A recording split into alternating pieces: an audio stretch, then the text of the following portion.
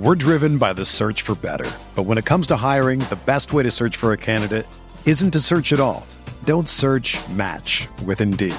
Indeed is your matching and hiring platform with over 350 million global monthly visitors, according to Indeed data, and a matching engine that helps you find quality candidates fast. Ditch the busy work. Use Indeed for scheduling, screening, and messaging so you can connect with candidates faster. Leveraging over 140 million qualifications and preferences every day, Indeed's matching engine is constantly learning from your preferences, so the more you use Indeed, the better it gets. Join more than 3.5 million businesses worldwide that use Indeed to hire great talent fast. And listeners of this show will get a $75 sponsored job credit to get your jobs more visibility at Indeed.com/Blue Wire. Just go to Indeed.com/Blue Wire right now and support our show by saying that you heard about Indeed on this podcast. That's Indeed.com/Blue Wire. Terms and conditions apply. Need to hire? You need Indeed.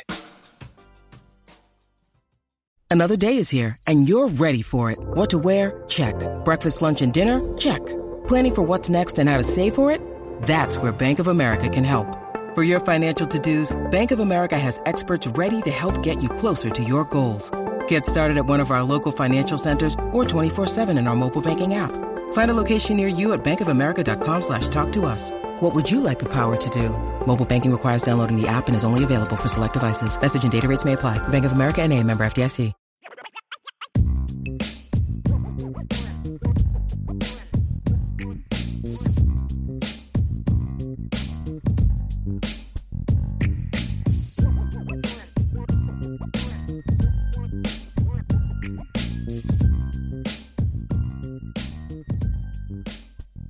We had another super chat from John A. Wood. Thank you, John. In the next 5 years, what % chance does Notre Dame have of a player being the face of college football? Talking Tim Tebow, Reggie Bush, Vince Young, Marcus Mariota level guy. Well, that's a good one. I don't know that they have that, mainly because those guys were all considered that partly because they were great players, but also partly because they got the ESPN push. I don't know that ESPN's ever going to push a Notre Dame player that way and the way that they do it now, just simply because Notre Dame signed with a competitor. I mean, that's the reality of it. But who could be that guy? I mean, I think Deuce Knight has some of that personality. Yeah, where like I said this yesterday, Sean, when I was doing the show with Sean, Ryan, is I think CJ Carr is the kind of guy that and Kenny Mincher, the kind of guys could just go out there and dominate, and then no one talks about them because they're just go out there and do their job. Where Deuce has kind of got a little bit more of that outgoing personality that maybe will make cameras be a little bit more. Because I feel like when Kenny and CJ are getting interviewed, you walk away being like, boy, that's just a really smart kid. And then you just leave it at that, right?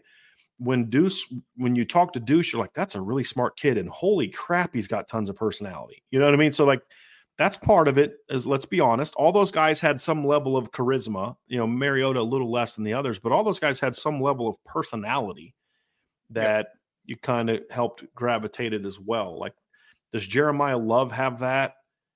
Could he be maybe? Maybe he's a unique kid. He can maybe be dynamic enough and productive enough to be that kind of guy. Maybe.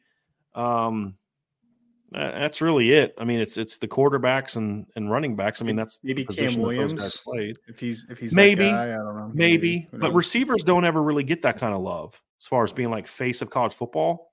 It's a quarterback, running back type of thing. I mean, that's even Devontae Smith, as good as he was in 2020, he wasn't the face of college football that year. I mean, he didn't get that same kind Michael of love. Crabtree, man. Crabtree was that guy. Crabtree was that guy. Well, he was a great player, but even Michael, I mean, he wasn't a guy that was necessarily, you would say, I mean, why didn't he win the Heisman, right? Because he didn't play quarterback. So, but yeah, he was so good. I still remember that touchdown catch he had to beat Texas. What was that? 2008?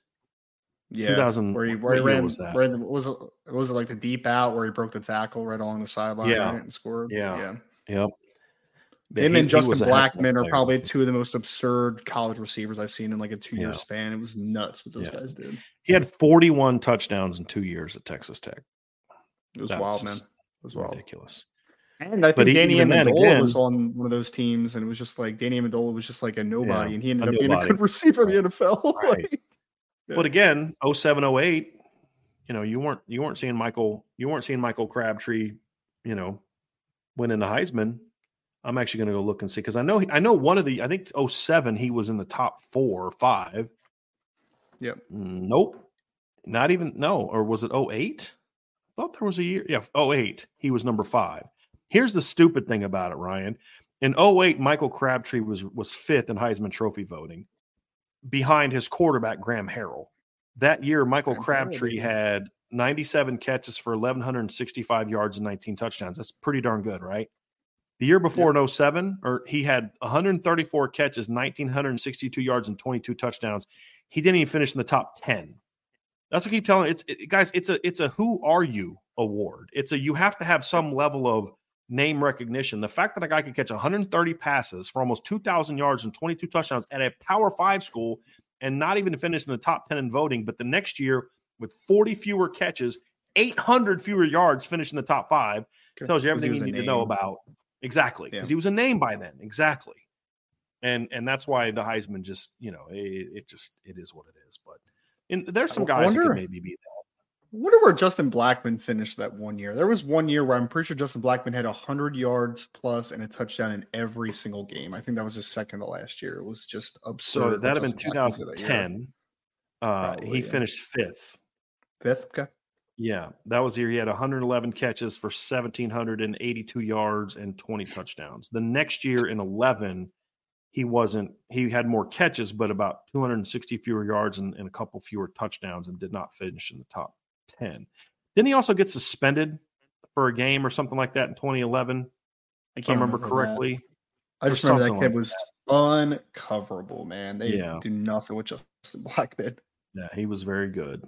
Very good. And that was back when Oklahoma State was just producing like big time producers at running back and wide receiver like every year, it seemed. It was wild.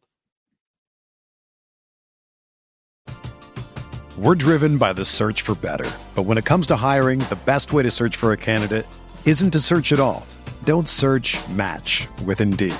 Indeed is your matching and hiring platform with over 350 million global monthly visitors, according to Indeed data, and a matching engine that helps you find quality candidates fast.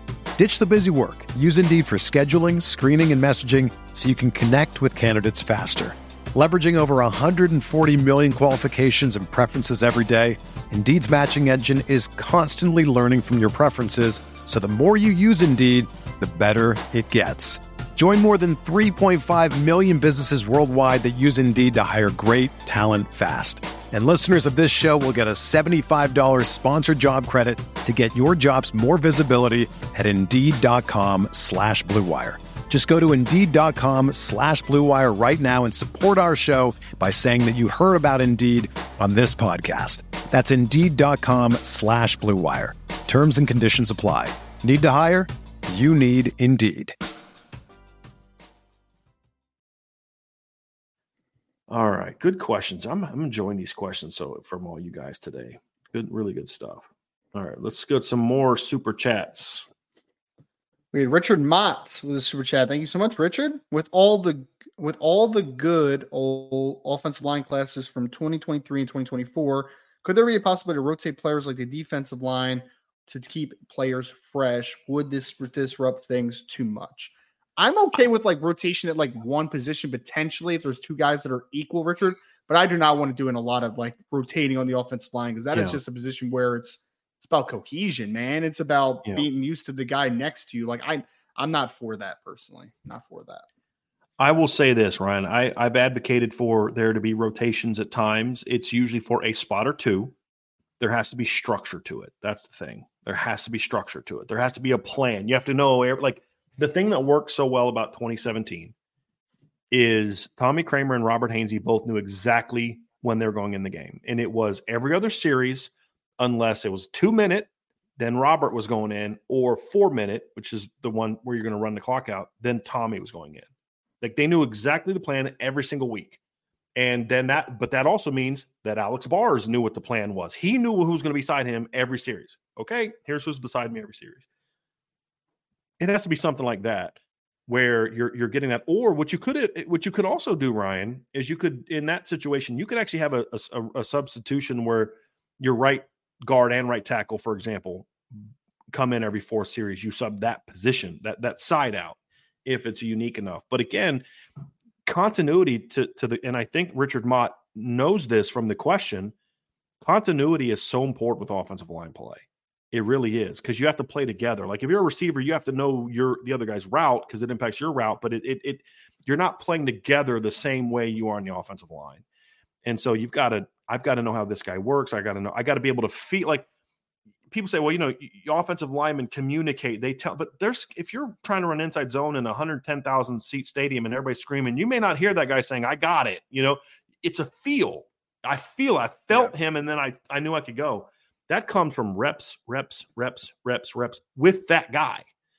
Yes. And it can be hard to get that reps if you're just constantly rotating guys in and out there. So unless you're going to do a very specific set rotation like they did in 2017, or if it's going to be like a side, then I don't think it can really work the way that it does on D-line and receiver and other positions. I don't think it can. But I think in certain situations you can make it work, but it has to be practice. It has to be, this is what we're doing, and we're just going with it, and this is exactly what we do, and everybody knows what's going on. And that's what made it work in 2017. And you won a Joe Moore Award with your right tackle position rotating every series. Yeah. But everybody knew exactly what the deal was and who was going to be on the field, and that's what made it work. We had another one. Ida Benami, thank you so much for the super chat. We thought Golden Mickens might leave, and it could be Al Washington. Maybe. There's another question here, Ryan, about it. It says, Michael S. says, thank you for super chat, by the way, Michael S., but chances of safety coach Chris O'Leary leaving for the NFL? I don't know. I mean, he got NFL interest last year. I'm sure he's getting NFL interest now. I've heard this team, that team. I think we spend too much time stressing over assistant coaches potentially leaving. And for me, there's really only one position coach that I look at and I say, gosh, I hope he doesn't leave. And that's Mike Mickens. Now, I don't want any of them to leave. I like continuity, but it's, you lost Chancey Stuckey, you replace him with somebody better. You lost Jared Parker, you replace him with somebody better. You lost Lance Taylor, you replace him with somebody better. I mean, that's you. If you have enough faith in the guy that hired all these guys to begin with, and yes, Marcus Freeman did hire Chris O'Leary, because I was told at the time that that Brian Kelly was going to let Marcus Freeman decide who was going to be the safeties coach in 2021, and he picked Chris O'Leary.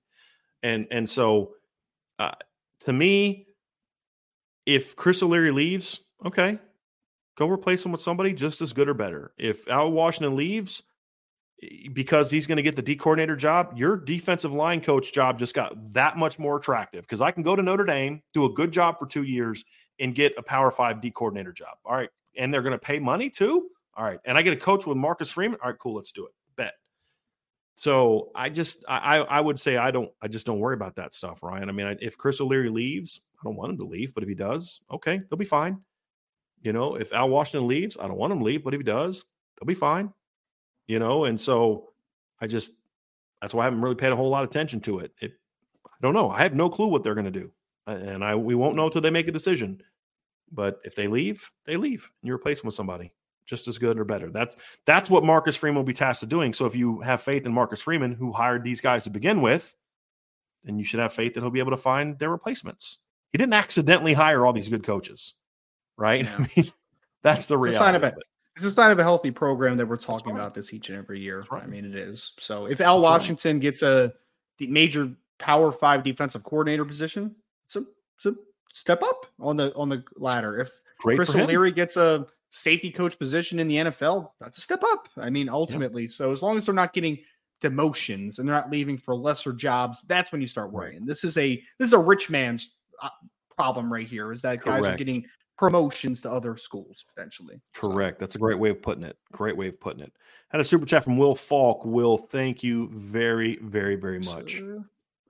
Andy Milton fan, what are some of the more frustrating Notre Dame recruitments you can recall, and why?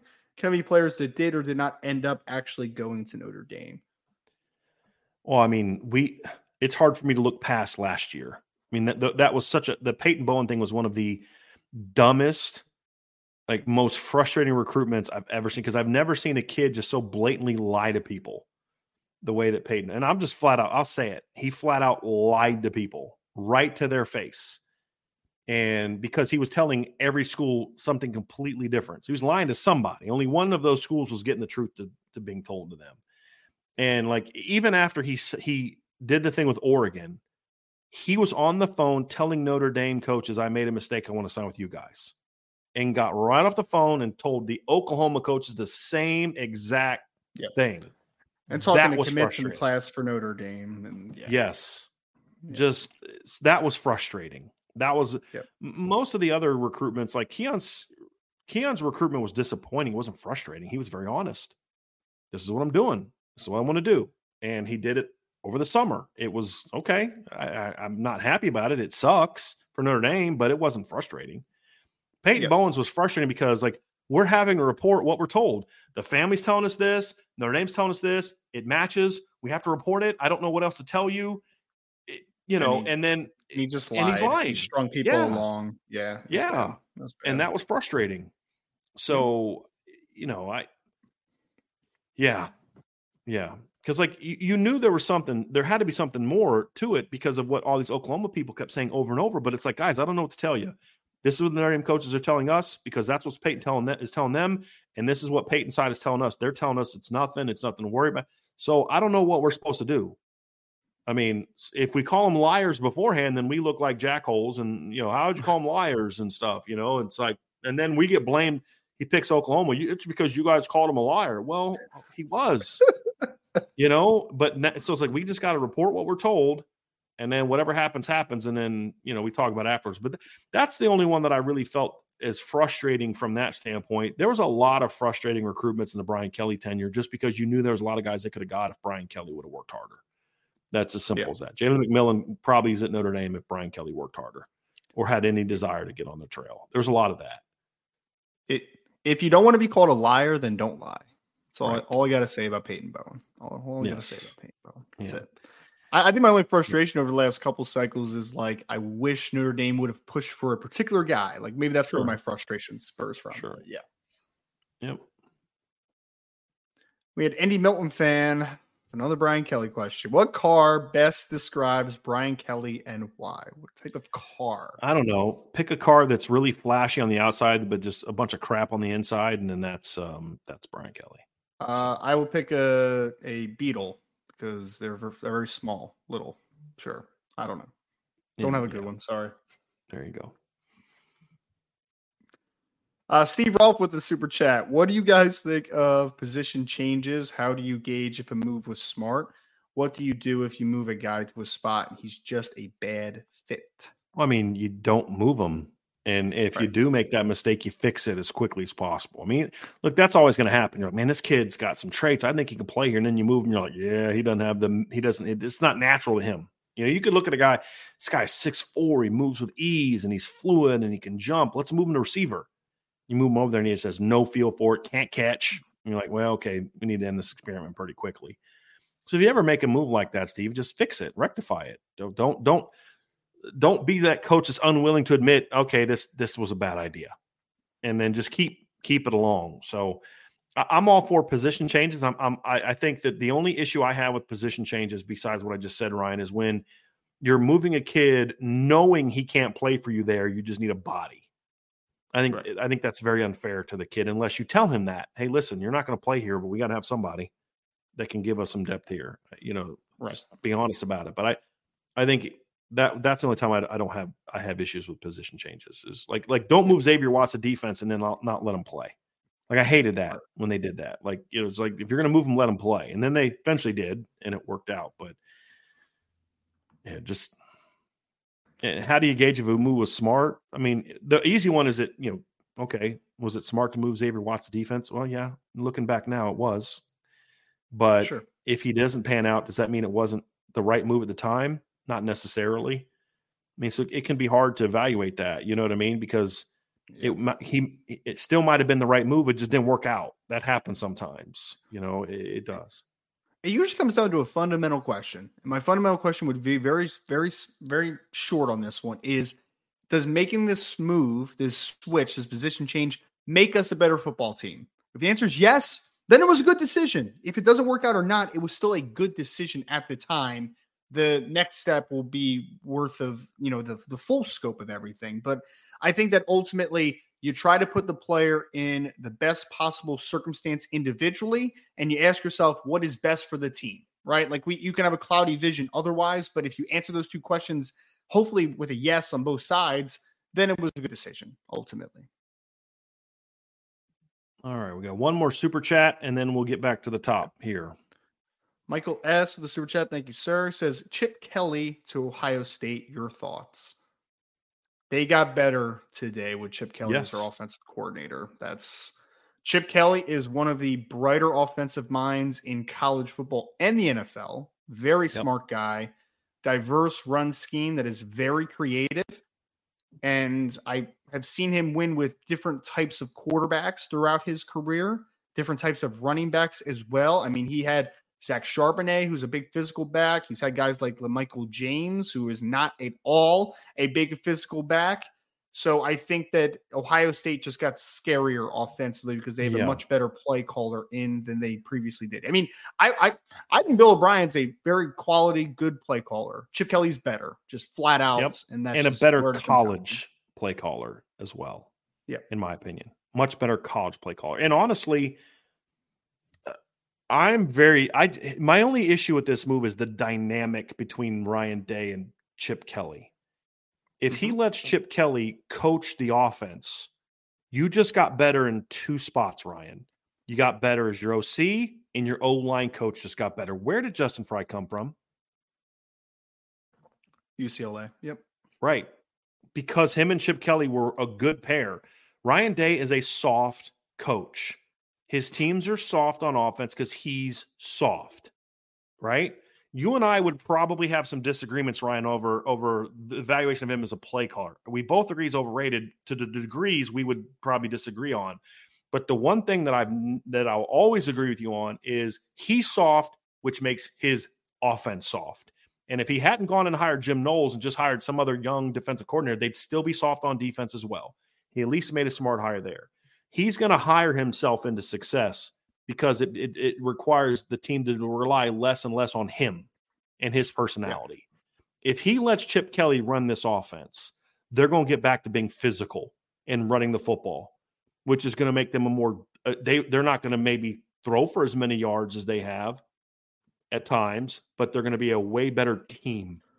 And this system will fit Will Howard way better than anything Ryan Day has ever done with that kind of quarterback. So if he lets him run the offense, I think this is a great hire for Ohio State. Yep. Now, the question is this is probably short term. This is probably for like a year, maybe two, because Chip's going to want to go. Chip wants out of UCLA because he knows they don't want him and he doesn't want them, right? I mean, he's done with that. He's going to be a head coach again probably soon somewhere. And so, but hey, if you're Ohio State, you don't care. It's like the Rams, right? I mean, look, you're all in for a title in 2024. That you're sacrificing everything else to try to win this year, to try to get back and win it, title, Big Ten. You got to beat Michigan. You got to make a run. You got to get back to people thinking you're Ohio State again. And I think this is a great hire. Some people in the chat talking about he's not a very good, he's a turd of a coach. I don't know what the heck you're talking about. He's got a big ego. I mean, but 100%. I think that's actually good though, because that means that Chip Kelly would not have come here if he wasn't going to be in charge of the offense. Yeah. I don't believe. But here's the other thing too: is I think the dynamic between Chip Kelly and Ryan Day is going to work because they already know each other. Remember, Ryan Day worked for Chip Kelly at New Hampshire. I'm pretty sure they coached together at New Hampshire. Quarterback for him, right? Sure when he was the OC at New Hampshire, I believe that was one of. Let me go look up Ryan Day's resume because I'm pretty sure that you could be correct about him also being a player there. He was a player from 98 to 2001. Yep. Yes. And Chip Kelly, I believe, was on the staff. Let me just look because I want to make sure that I get this right. He was at New Hampshire he was the OC from 99 to 2006. So he was his OC for 2 years.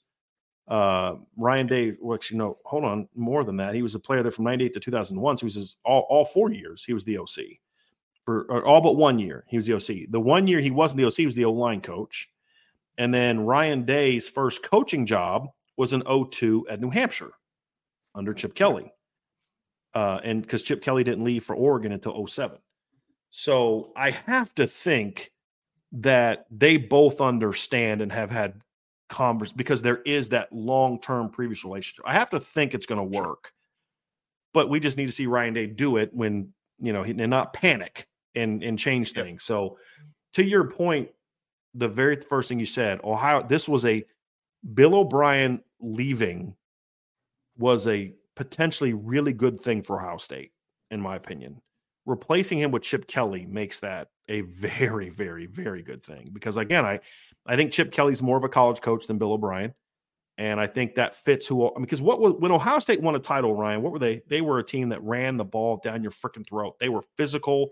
They ran right at Bama, and they would run downhill, throw downhill, man. That's who they were. And the further and further along away they've gotten away from Urban, the softer they've become. And it's because of Ryan Day. And I think Chip Kelly brings that back. And the O-line coach is someone that he knows and has worked with. So you're going to have a very smooth transition from a coaching standpoint up front as well. So he's going to have better talent at receiver than he ever had at UCLA and Oregon, in my opinion. So, this was if you're an Ohio State fan, I have to think you're pretty fired up today. I have to think that. I also think that now Ryan Day can concentrate on the important things, like trying to beat up Lou Holtz. It's going to be good for his time. You really dislike Ryan Day, and I can't fault you for it. He's a turd, man. He's an absolute turd. I really can't fault you for it. I very much dislike him, and not just as a coach, but just as a guy. Not a fan. Not a fan. But yes, this was a smart hire. Very, very smart hire, in my opinion. We had Andy Milton fan. Has any Notre Dame player ever taken over a game as much by themselves as actually possible? Sure. I mean, Jerron Jones against Miami in 2016, Jerry Tillery against Stanford in 2018. I don't know if you can have a defensive tackle performance better in just a game than what Jerry Tillery had against Stanford in 2018. I think that game USC last year. Yeah, but would you say I think that game against Stanford made Jerry Tillery a first-round draft pick? I do. I think that people look back at that game and kept saying to themselves, "Boy, if we can get that, 6'7", 310, and he can move like that and have 4 sacks against Stanford and all this other kind of stuff." Rocket had some games that he just flat out took over. Miami in 1990. Rocket kind of took that game over, runs, catches, kick return for a touchdown.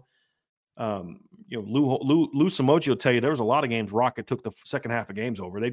So what they would do, Ryan, with Rocket is in 89 and especially 1990, they would basically wear you down with like Ricky Waters and all the other backs in the fourth quarter, put Rocket in the game and hand him in the ball. And he's just so fast and you were so worn out that he just would rip you apart.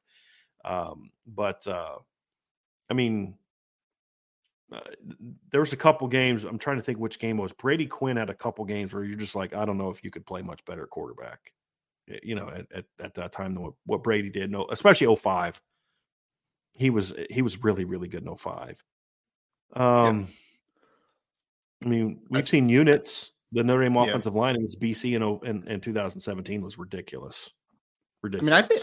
I know we're obviously trying to think of like times where they played probably against, really good teams and took the game over. But like, I didn't even see Aldrich Estime last year against Stanford. He took that game over. Oh, yeah. He's ridiculous. It's debilitating for Stanford. They're just like, we can't stop Aldrich Estime. Like, can't stop him. So, yeah. Josh Adams against USC in 17 with the similar thing, running it just down their throat. So, yeah, there's been some games like that. I'm just trying to think. Shinadem Ndukwe against Navy that one year where he had like 20. Oh, when he had like 20 something. Hey, here's another defensive one. Harrison Smith against Miami in 2010. Yeah. Just picked him off 3 times in the first half, just completely changed that game. That was a phenomenal game from Harrison in 2010. So, yeah, we've seen stuff like that before. Now, for a game. For a season, it's a little harder, but for a game, I think the Xavier Watson against USC one is a big one as well, Ryan. That was pretty. That was pretty good. Domer Grizz, happy Friday. Since the staff is intact and the 2024 signees buttoned up, what are Marcus Freeman's top 3 daily priorities between now and the start of spring practice?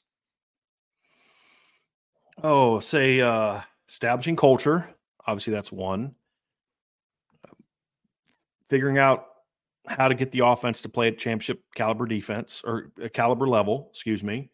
What does that look like? What is your identity going to be this season? I think those are all parts of what the offseason is about. And third one, just right now it's about just figuring out what the actual, it's like right now, this time of the offseason, we were talking about cooking last night, Ryan, because somebody said that you had said that you're by far the best cook that we have on the IB staff. So we had to address that. Yeah. I know. Yeah. We were having some fun with that last night, but so you and I both like to cook is the point that I'm making.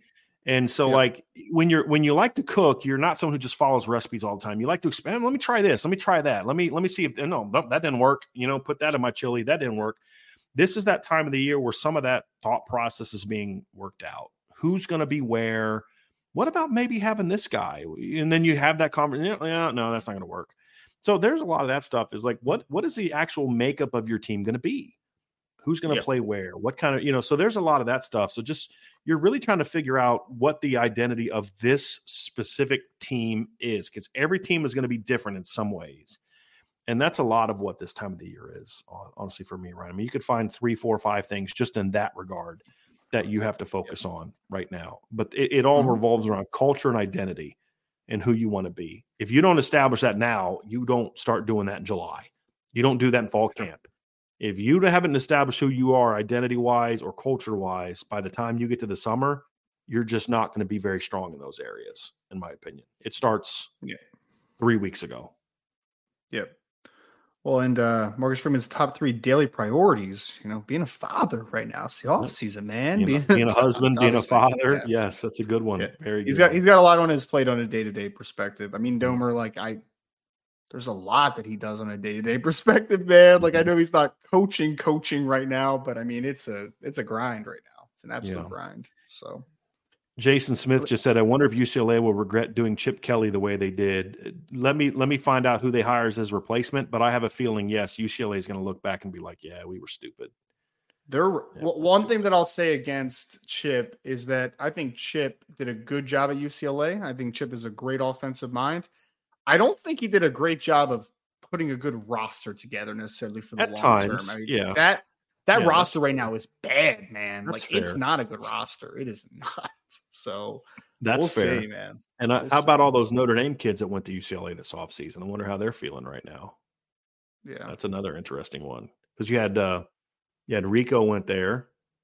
Mm-hmm. You had I'm trying to think. They had 4 guys I think that either came right directly from Notre Dame or indirectly, like they had been at Notre Dame. KJ Wallace is there too, I think right? KJ was another one, right? Let me just go to this here real quick. So commitments, let's see here.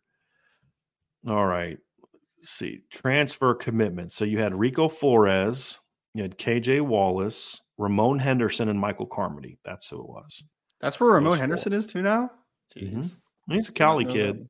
The Carmody one is the one that was the biggest surprise for me. I was like, well, that doesn't make sense. But they also got Brian Addison from Oregon. So Addison a little bit. Yeah. They got a kid from Navy, kid from Yale. So not got a long snapper. They just don't recruit high school well at all, man, which is just not good. No. So, yeah. No, I do like the Quasi Gilmer kid. He's a pretty good player, but I look at these guys and I'm like, none of these guys are guys that should be at a place like Notre Dame. But I think he stopped recruiting like months ago because he the way that UCLA, to me, there's a right and a wrong way to deal with a coach. And when a coach is in the middle of a winning season and you're dropping stuff about how you want to fire him, like, you know what, you deserve whatever crap comes your way. Like that's the whole thing. It's like, there's things you could look at and say, Chip Kelly needed to do better here, needed to do better there. He's not easy to get along with. I mean, anyone will tell you that. But again, there's a right way and a wrong way to go about it. And the way they went about it was wrong. Whoever the next UCLA head coach is not going to be in the best position for the short term. No. Hopefully they can build for the long term. Real quick note, Ryan, my dad just dropped a character that should be on the Mount Rushmore Hall of Fame. My dad said the character that Robert Duvall played in Open Range. It's one of my dad's favorite movies. Never seen it. Never seen it. My favorite Robert Duvall character was, I don't know if you've ever seen this, was from Secondhand Lions. Have you ever seen that movie? It was him and Michael Caine and Haley Joel Osment. It's very surprisingly a very good movie. Very well done. But yeah, my dad likes Open Range quite a bit. It's a little bit, not a super older movie, but it's not recent. Mm-hmm. John A1 says, since Marcus Freeman took over as the head coach, which position group has the staff upgraded the most in recruiting? Quarterback. Linebacker, right? Quarterback. Okay, fair. Yeah. I mean, yeah, quarterback. Linebacking has been very good, Ryan, but there have been stretches where Notre Dame has recruited the linebacker position pretty well. Defensively, I think you could debate whether it's linebacker or corner. It's one of those two, in my opinion. Linebacker and corner, to me. I think you could give the slight edge to linebacker because I think this year's linebacker class is so much better than the cornerback class, in my opinion. But in last year, I mean, you were great at both last year in 2023.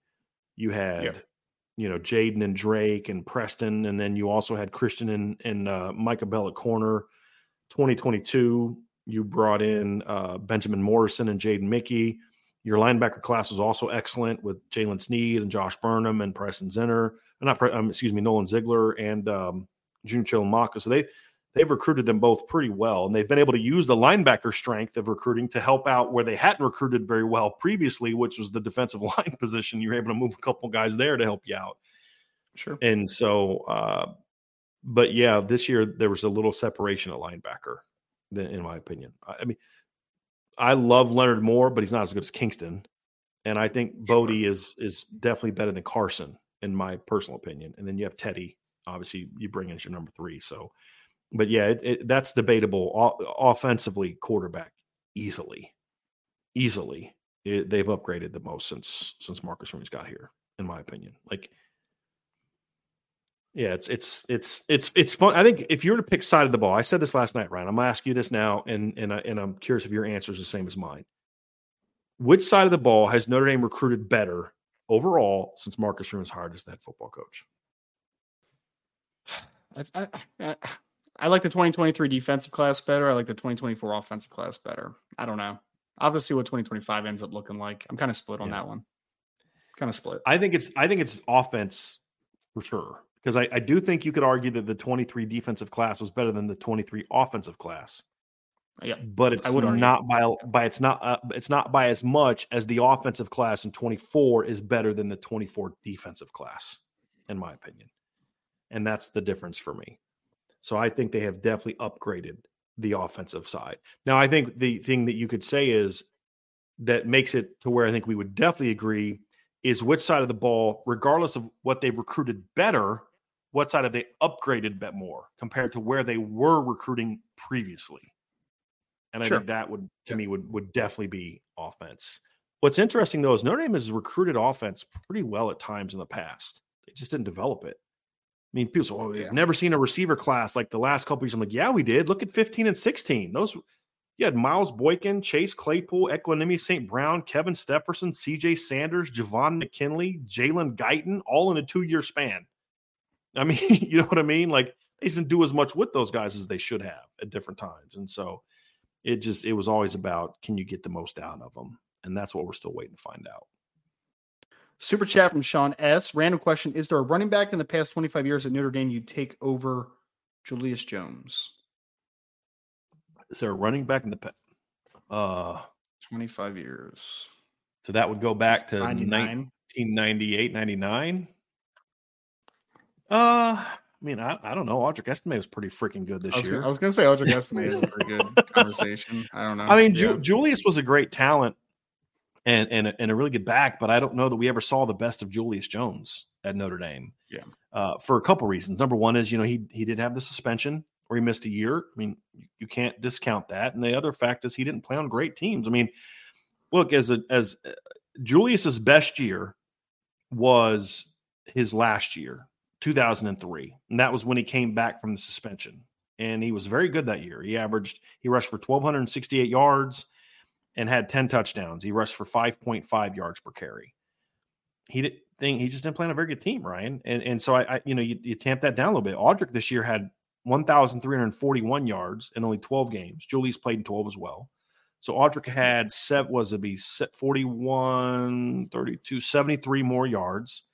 Audric had 8 more touchdowns, and Audric averaged almost a full yard more per carry. And Audric also had more value in the pass game, just product numbers wise. He had 17 catches for 142 yards, and Julius had 10 catches for 53 yards. I mean, so just production wise, and then that was Julius's basically 5th year. Audric did this as a true junior. If you look at their true junior years, Julius in 2001 had 718 rushing yards and 6 touchdowns, 4.3 yards per carry, and Audric was at 1,300 yards. I mean, it's not close in that regard. So Julius, I don't know that we ever saw the best of Julius Jones at Notre Dame because of team he played on, what was around him, offense, missing the year, all that kind of stuff. Because he was a little different athlete when he came back. He was a little bit stiffer, a little bit thicker. He wasn't quite as explosive as he was. So, Audric would be one. He'd be one. I'd have to think about some others, but there's been some pretty good guys. Production-wise, Josh. Yeah, production-wise. I think Josh Adams is more of a byproduct of the system. I think if you'd have put Julius on the 17 team, it would have looked way different. I don't think it would have looked any different if you'd have put Julius on this year's team with Audric. And I think Audric was the perfect back for this team because of his unique skill set. Really fit this team very, very well. Audric was really good this year. And there were times where you go break down the Clemson game where you're thinking, the offensive line blocked pretty well in the first half because Audric kept ripping off big runs, and then you go back and you watch it in the All-22, and you're like, no, he just made something out of nothing there. That probably should have been a 2-yard loss, and he turned it into a 22-yard run. I mean, he just was excellent. Julius was really good. I just don't know if he was quite the back that maybe some of us remember looking back. And he did have that one phenomenal game against Pitt. I mean, that was tremendous. And I know I'm going to get some angry text messages from friends of mine telling me how good Julius Jones was. And he was a great back in 2003. And he was underutilized for a big chunk of his career, in my opinion, as well, Ryan. I think you could make that case too. But, I mean, Kyron in 2020 was pretty flipping good. He was a pretty good back that year. Dexter Williams in 2018, once he came back, was really good. Dexter had almost 1,000 yards and missed the first 4 games of the year. Procise in 2015. Yeah, Procise in 2015 was pretty good. Yeah, I mean, they've had some pretty good backs. Darius Walker was not a great back, but Darius Walker was the perfect back for that 05-06 offenses because he was he was a pass catcher, he was a slasher, he was the perfect complement to what that team was. But I would have liked to have seen like a Julius Jones be like that hammer on that team. That would have been fun to watch. But yeah, there's been some good backs. Maybe not NFL guys until recently, but yeah, there's been some good guys. Last 25 years. That's a good one, Sean. That's a good one. It's a good debate. And I know that there's going to be some people that are like, oh, Julius this, and I get it. And he's a Virginia guy, so I'm partial to that too. I think they've had some guys that were really, really good. And the other thing is just Julius was just kind of good for that 1 year. Now, I don't think it was his fault, right? If you went back and looked, I don't think it was him. It was more so the teams and the coaches and how he was used. But, yeah, I just don't think he was the same athlete when he came back in 23. Because I think people think the same guy that we saw return those kicks for touchdowns as a freshman is the same athlete we saw in 03, and he wasn't. Because he spent that year away working out with his brother, and he came back jacked, but he came back stiff and tight, in my opinion. He just wasn't the same kind of elusive athlete like he was early in his career, in my opinion. But again, what would he have done if he'd have played on a better team? That's a question. But we don't know. We don't know what he would have done. I know what Audric did this year on a not great offense. Let's be honest. He was a heck of a player. Good Julius question. was also a 1-year wonder in the NFL as well. So Yep. Yeah. What did he do in the NFL, Ryan? I know he had He was like 1,000-yard back as a rookie, and he ran for like 200 plus on Thanksgiving Day that year for the Cowboys, and then I think he just broke down after that. Yeah. So. He went 819 as a rookie, 993 in year 2, 1,084 in year 3, and then 588, 698, 663, and then he was done. So, yeah, interesting. His brother was a pretty good back too. Notre Dame 2164. Thank you for the question. I'm very high on Jaden Osbury, and I'm so excited to see what he can be in year 2. Do you guys think that he forces his way onto the field this year? I hope so. That's all I'm at right now. Yeah. I hope so. Do I think that he will? I don't know. Do I think he can? Absolutely. Absolutely. Ryan, I think we're going to see a more of a rotation at linebacker this year than we saw last year. I do. We should. I do. We should. Yeah. I understood them not having a deeper rotation this year. 2 reasons why. Number one, the defense wasn't on the field a ton, so they didn't need to play 75 snaps every single week. And number 2, I do think there was a pretty big gap between the starters and the guys behind them this year because of this huge experience gap. I don't think that's going to exist next year. Like, even if Drake Bowen is everything we hope he should be, I still want to see Kingston in the rotation. If Jalen Sneed is everything that we hope he can be and starts as the will, great. I still want to see Jaden Osbury. And vice versa. If Jaden Osbury is everything that I think he is, and I had him as a top 50 recruit, if he takes the will starting job at will, and he's everything I hope he could be, I still want to see Jalen Sneed as part of the rotation playing there, or Preston Zinner or whoever. So I do want to see a little bit more of a rotation than we did last year, but I don't want that to be taken as a criticism of them not rotating last year, because I actually understand why we didn't see as much of a rotation this year as we should have seen in previous years, and what I think we should see in 2024. Thoughts on that? You had a lot of experience coming back in this past season, and I think for the most part the linebackers played pretty well in 2023. So it's going to be a little bit of a youth movement, and I don't think that you're in a position where you've recruited really well at the position, and you should be able to have a deeper rotation than what you've had in years past. And there should be no just foregone conclusion as far as like should be. Look, if Drake Bowen wins the job and he is the best player by far and he plays the most snaps, great. But like as of right now, nobody has shown us anything on the college level where it's just like that guy is a unquestioned starter, no doubt about it. I mean, Jack Kaiser's obviously going to play a lot because of what he's done throughout his career, but overall, there should be an open competition and there should be a lot of rotation. Zach Martin, early 2026, Evil Laugh recruiting crushes both naturally and reasonable Notre Dame targets. Man, we're talking about 2026 already, man. I don't even know that I could name a 2026. Ryder Lyons, quarterback, Blaine Bradford out of Louisiana. Oh, that's one I like. He's a really good player.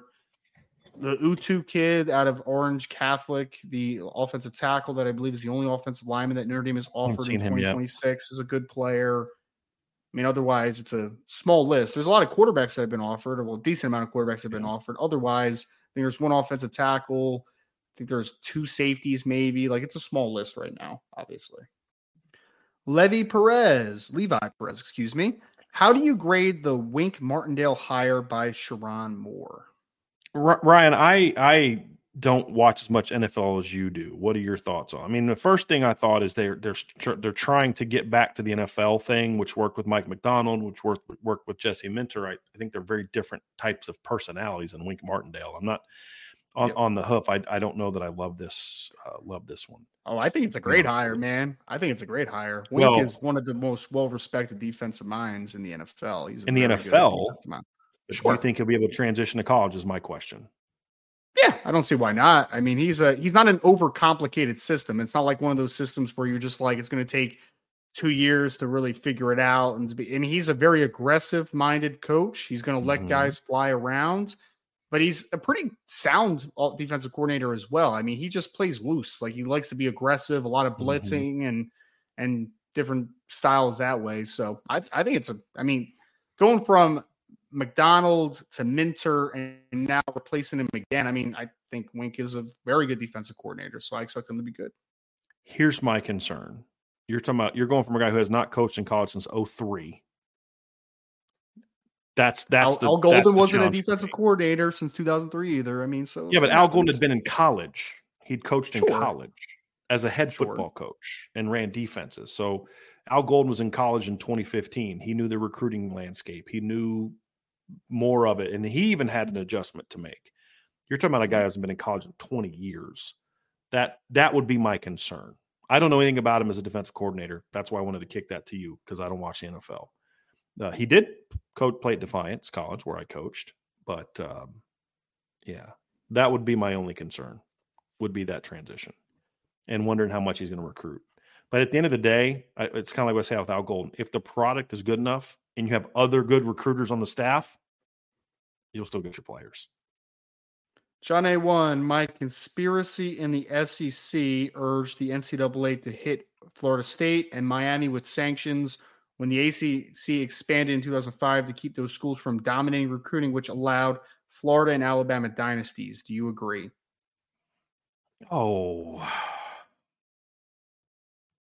I don't know. I mean, would I put it past them? No, but I have no evidence of that. I mean, Miami was getting pretty blatant with some of the stuff they were doing. I think you'd have I'd be more sympathetic to you if you wanted to tell me that what happened to SMU was BS because they weren't supposed to be a big boy. I think that I don't know that what SMU was doing was necessarily worse than what was happening at A&M and Texas, but you're SMU. You're not Texas. You're not Oklahoma. You're not supposed to be doing this. And then they just got a little crazy with it. And I think that's kind of what happened at Miami. They got a little crazy with some of the stuff they were doing. Some of the stuff was just so blatant. You're just like, guys, you can't do that. So I don't know that. I don't know, man. I don't know if could it have happened? Sure. I wouldn't put it past the SEC to do that, but I have no evidence that happened. And the stuff that we do know about, I'm a little less familiar with. I can't quite remember Florida State. I know they have like the free shoes and all that, but I don't think Florida State took a hit because of that. I think Florida State took a hit just because Bobby Bowden started getting a little up there in years and just the program wasn't as good, and money became a lot more of a thing. And Florida State's never been a super wealthy school. I mean, I think that's hurt them. That's hurt them quite a bit. Is as facilities and the facilities, race to the arms race, so to speak. And it became so much more about how much you can spend on this, this, and this. And Florida State's just not a school that can spend. I think those things all factored into this being an issue for Florida State than others. But look, here's the deal with Florida State. You hire the right coach, you're going to win. I mean, let's be honest. There's only been one coach in Florida State's history that's won with any consistency. That's Bobby Bowden. So is Florida State a place that can win if or did they happen to just get the right coach at the right time? I don't know. We haven't seen that proven out. I just think there's a lot of things that factor into why Florida State has struggled. And yes, Miami got hit with heavy sanctions, but we've seen teams hit with heavy sanctions that rallied just fine. Bama got hit with some pretty heavy sanctions from the Mike DeBose era, and they bounced back just fine. Why? Because they eventually led him to Nick Saban. You know what I mean? I mean, that's the reality of it, Ryan, is, Penn State got hit with some pretty heavy sanctions, and they're a pretty good football team again now, and would be even better if they had a better head coach, in my opinion. I mean, so I think the problem at Miami is Miami's just made a string of bad hires, and it's just not the football program's just not supported by the school the way it should be. Sure. And the biggest example is the fact they won't even build them an on-campus stadium. They have to drive almost 40 minutes to go play a home football game. It's like a buddy of mine I was having this argument the other day with a friend of mine, and I'm actually kind of get your thoughts on this. He was saying that he doesn't think Nebraska can ever be a top team again. And he used Pitt as an example. He's like, Pitt will never be what they were in the 70s and 80s. And I said, I don't know if Nebraska can ever get to the point where they were as dominant as they were in the 80s. And that's true for other teams. But I actually think Nebraska, with the right coach, has a better chance to get there for a host of reasons, where they're located, meaning they go to Texas, California. I said, but the other thing is support. Pitt will never be what they were in the 70s and 80s because, A, there's not the talent in the state that it used to have. But number two, the school doesn't care about the football team the way that Nebraska's school and fan base cares. They don't even have their home stadium. They tore down their on-campus stadium and they make them play with the Steelers. The fan base is apathetic. It's a professional sports town that happened to go through a little bit of about a 10 to 15 year period in the 70s and 80s with Tony Dorsett and Dan Marino and some other guys where they were really good at football. But it was more so because they had really good players and had a couple. Johnny Majors was a really good coach.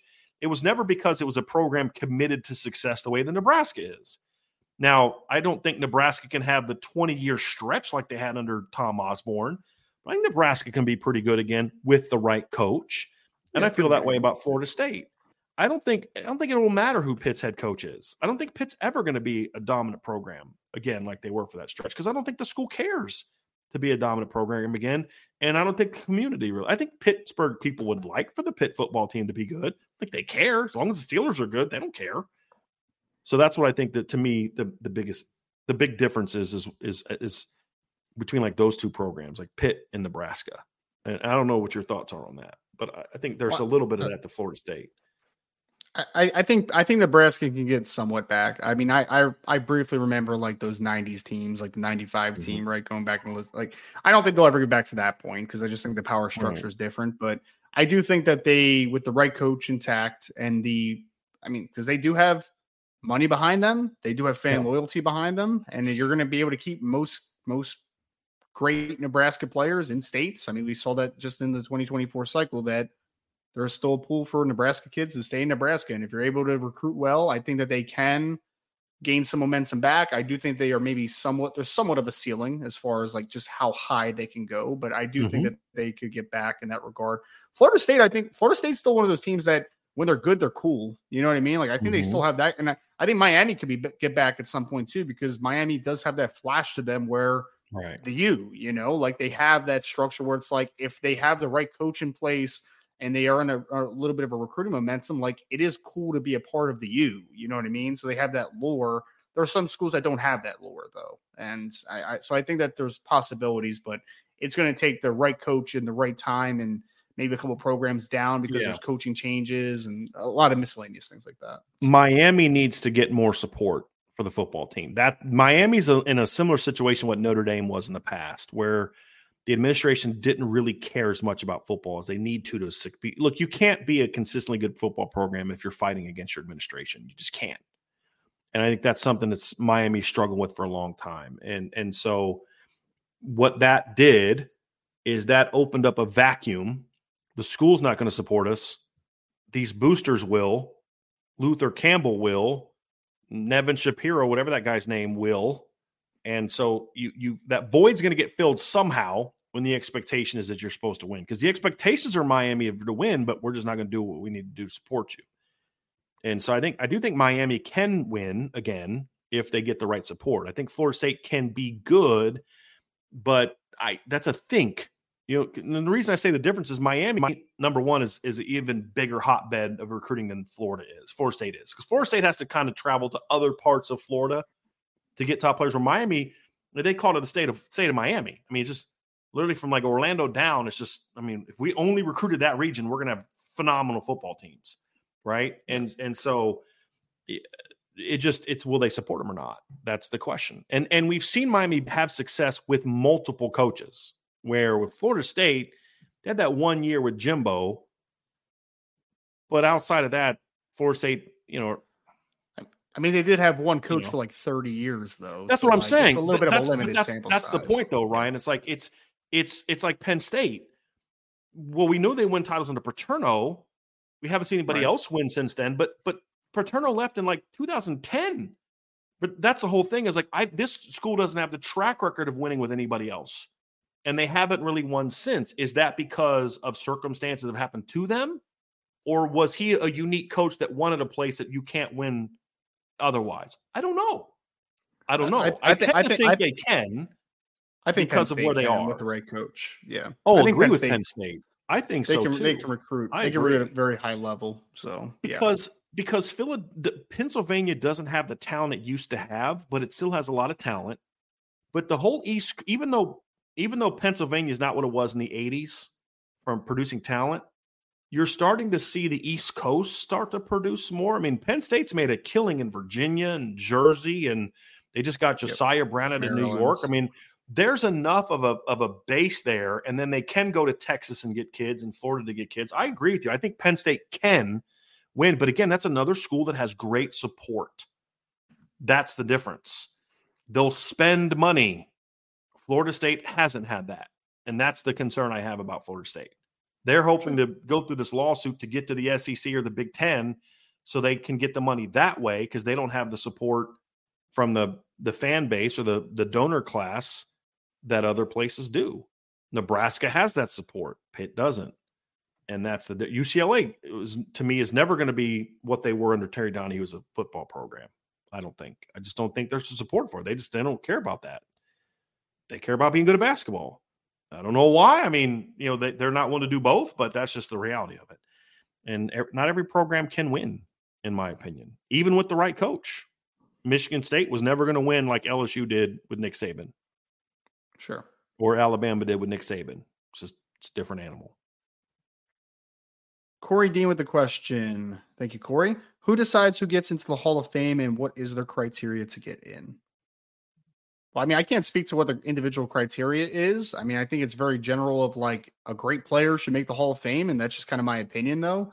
There's a panel of voters. And I think that it's like, the longtime sports writers and people that there is a committee, though, that puts forth the votes for players getting in, and the percentage of votes equals to a player being able to be nominated in type of thing. I mean, it's similar to like the Major League Baseball and how pretty much every Hall of Fame does it. So.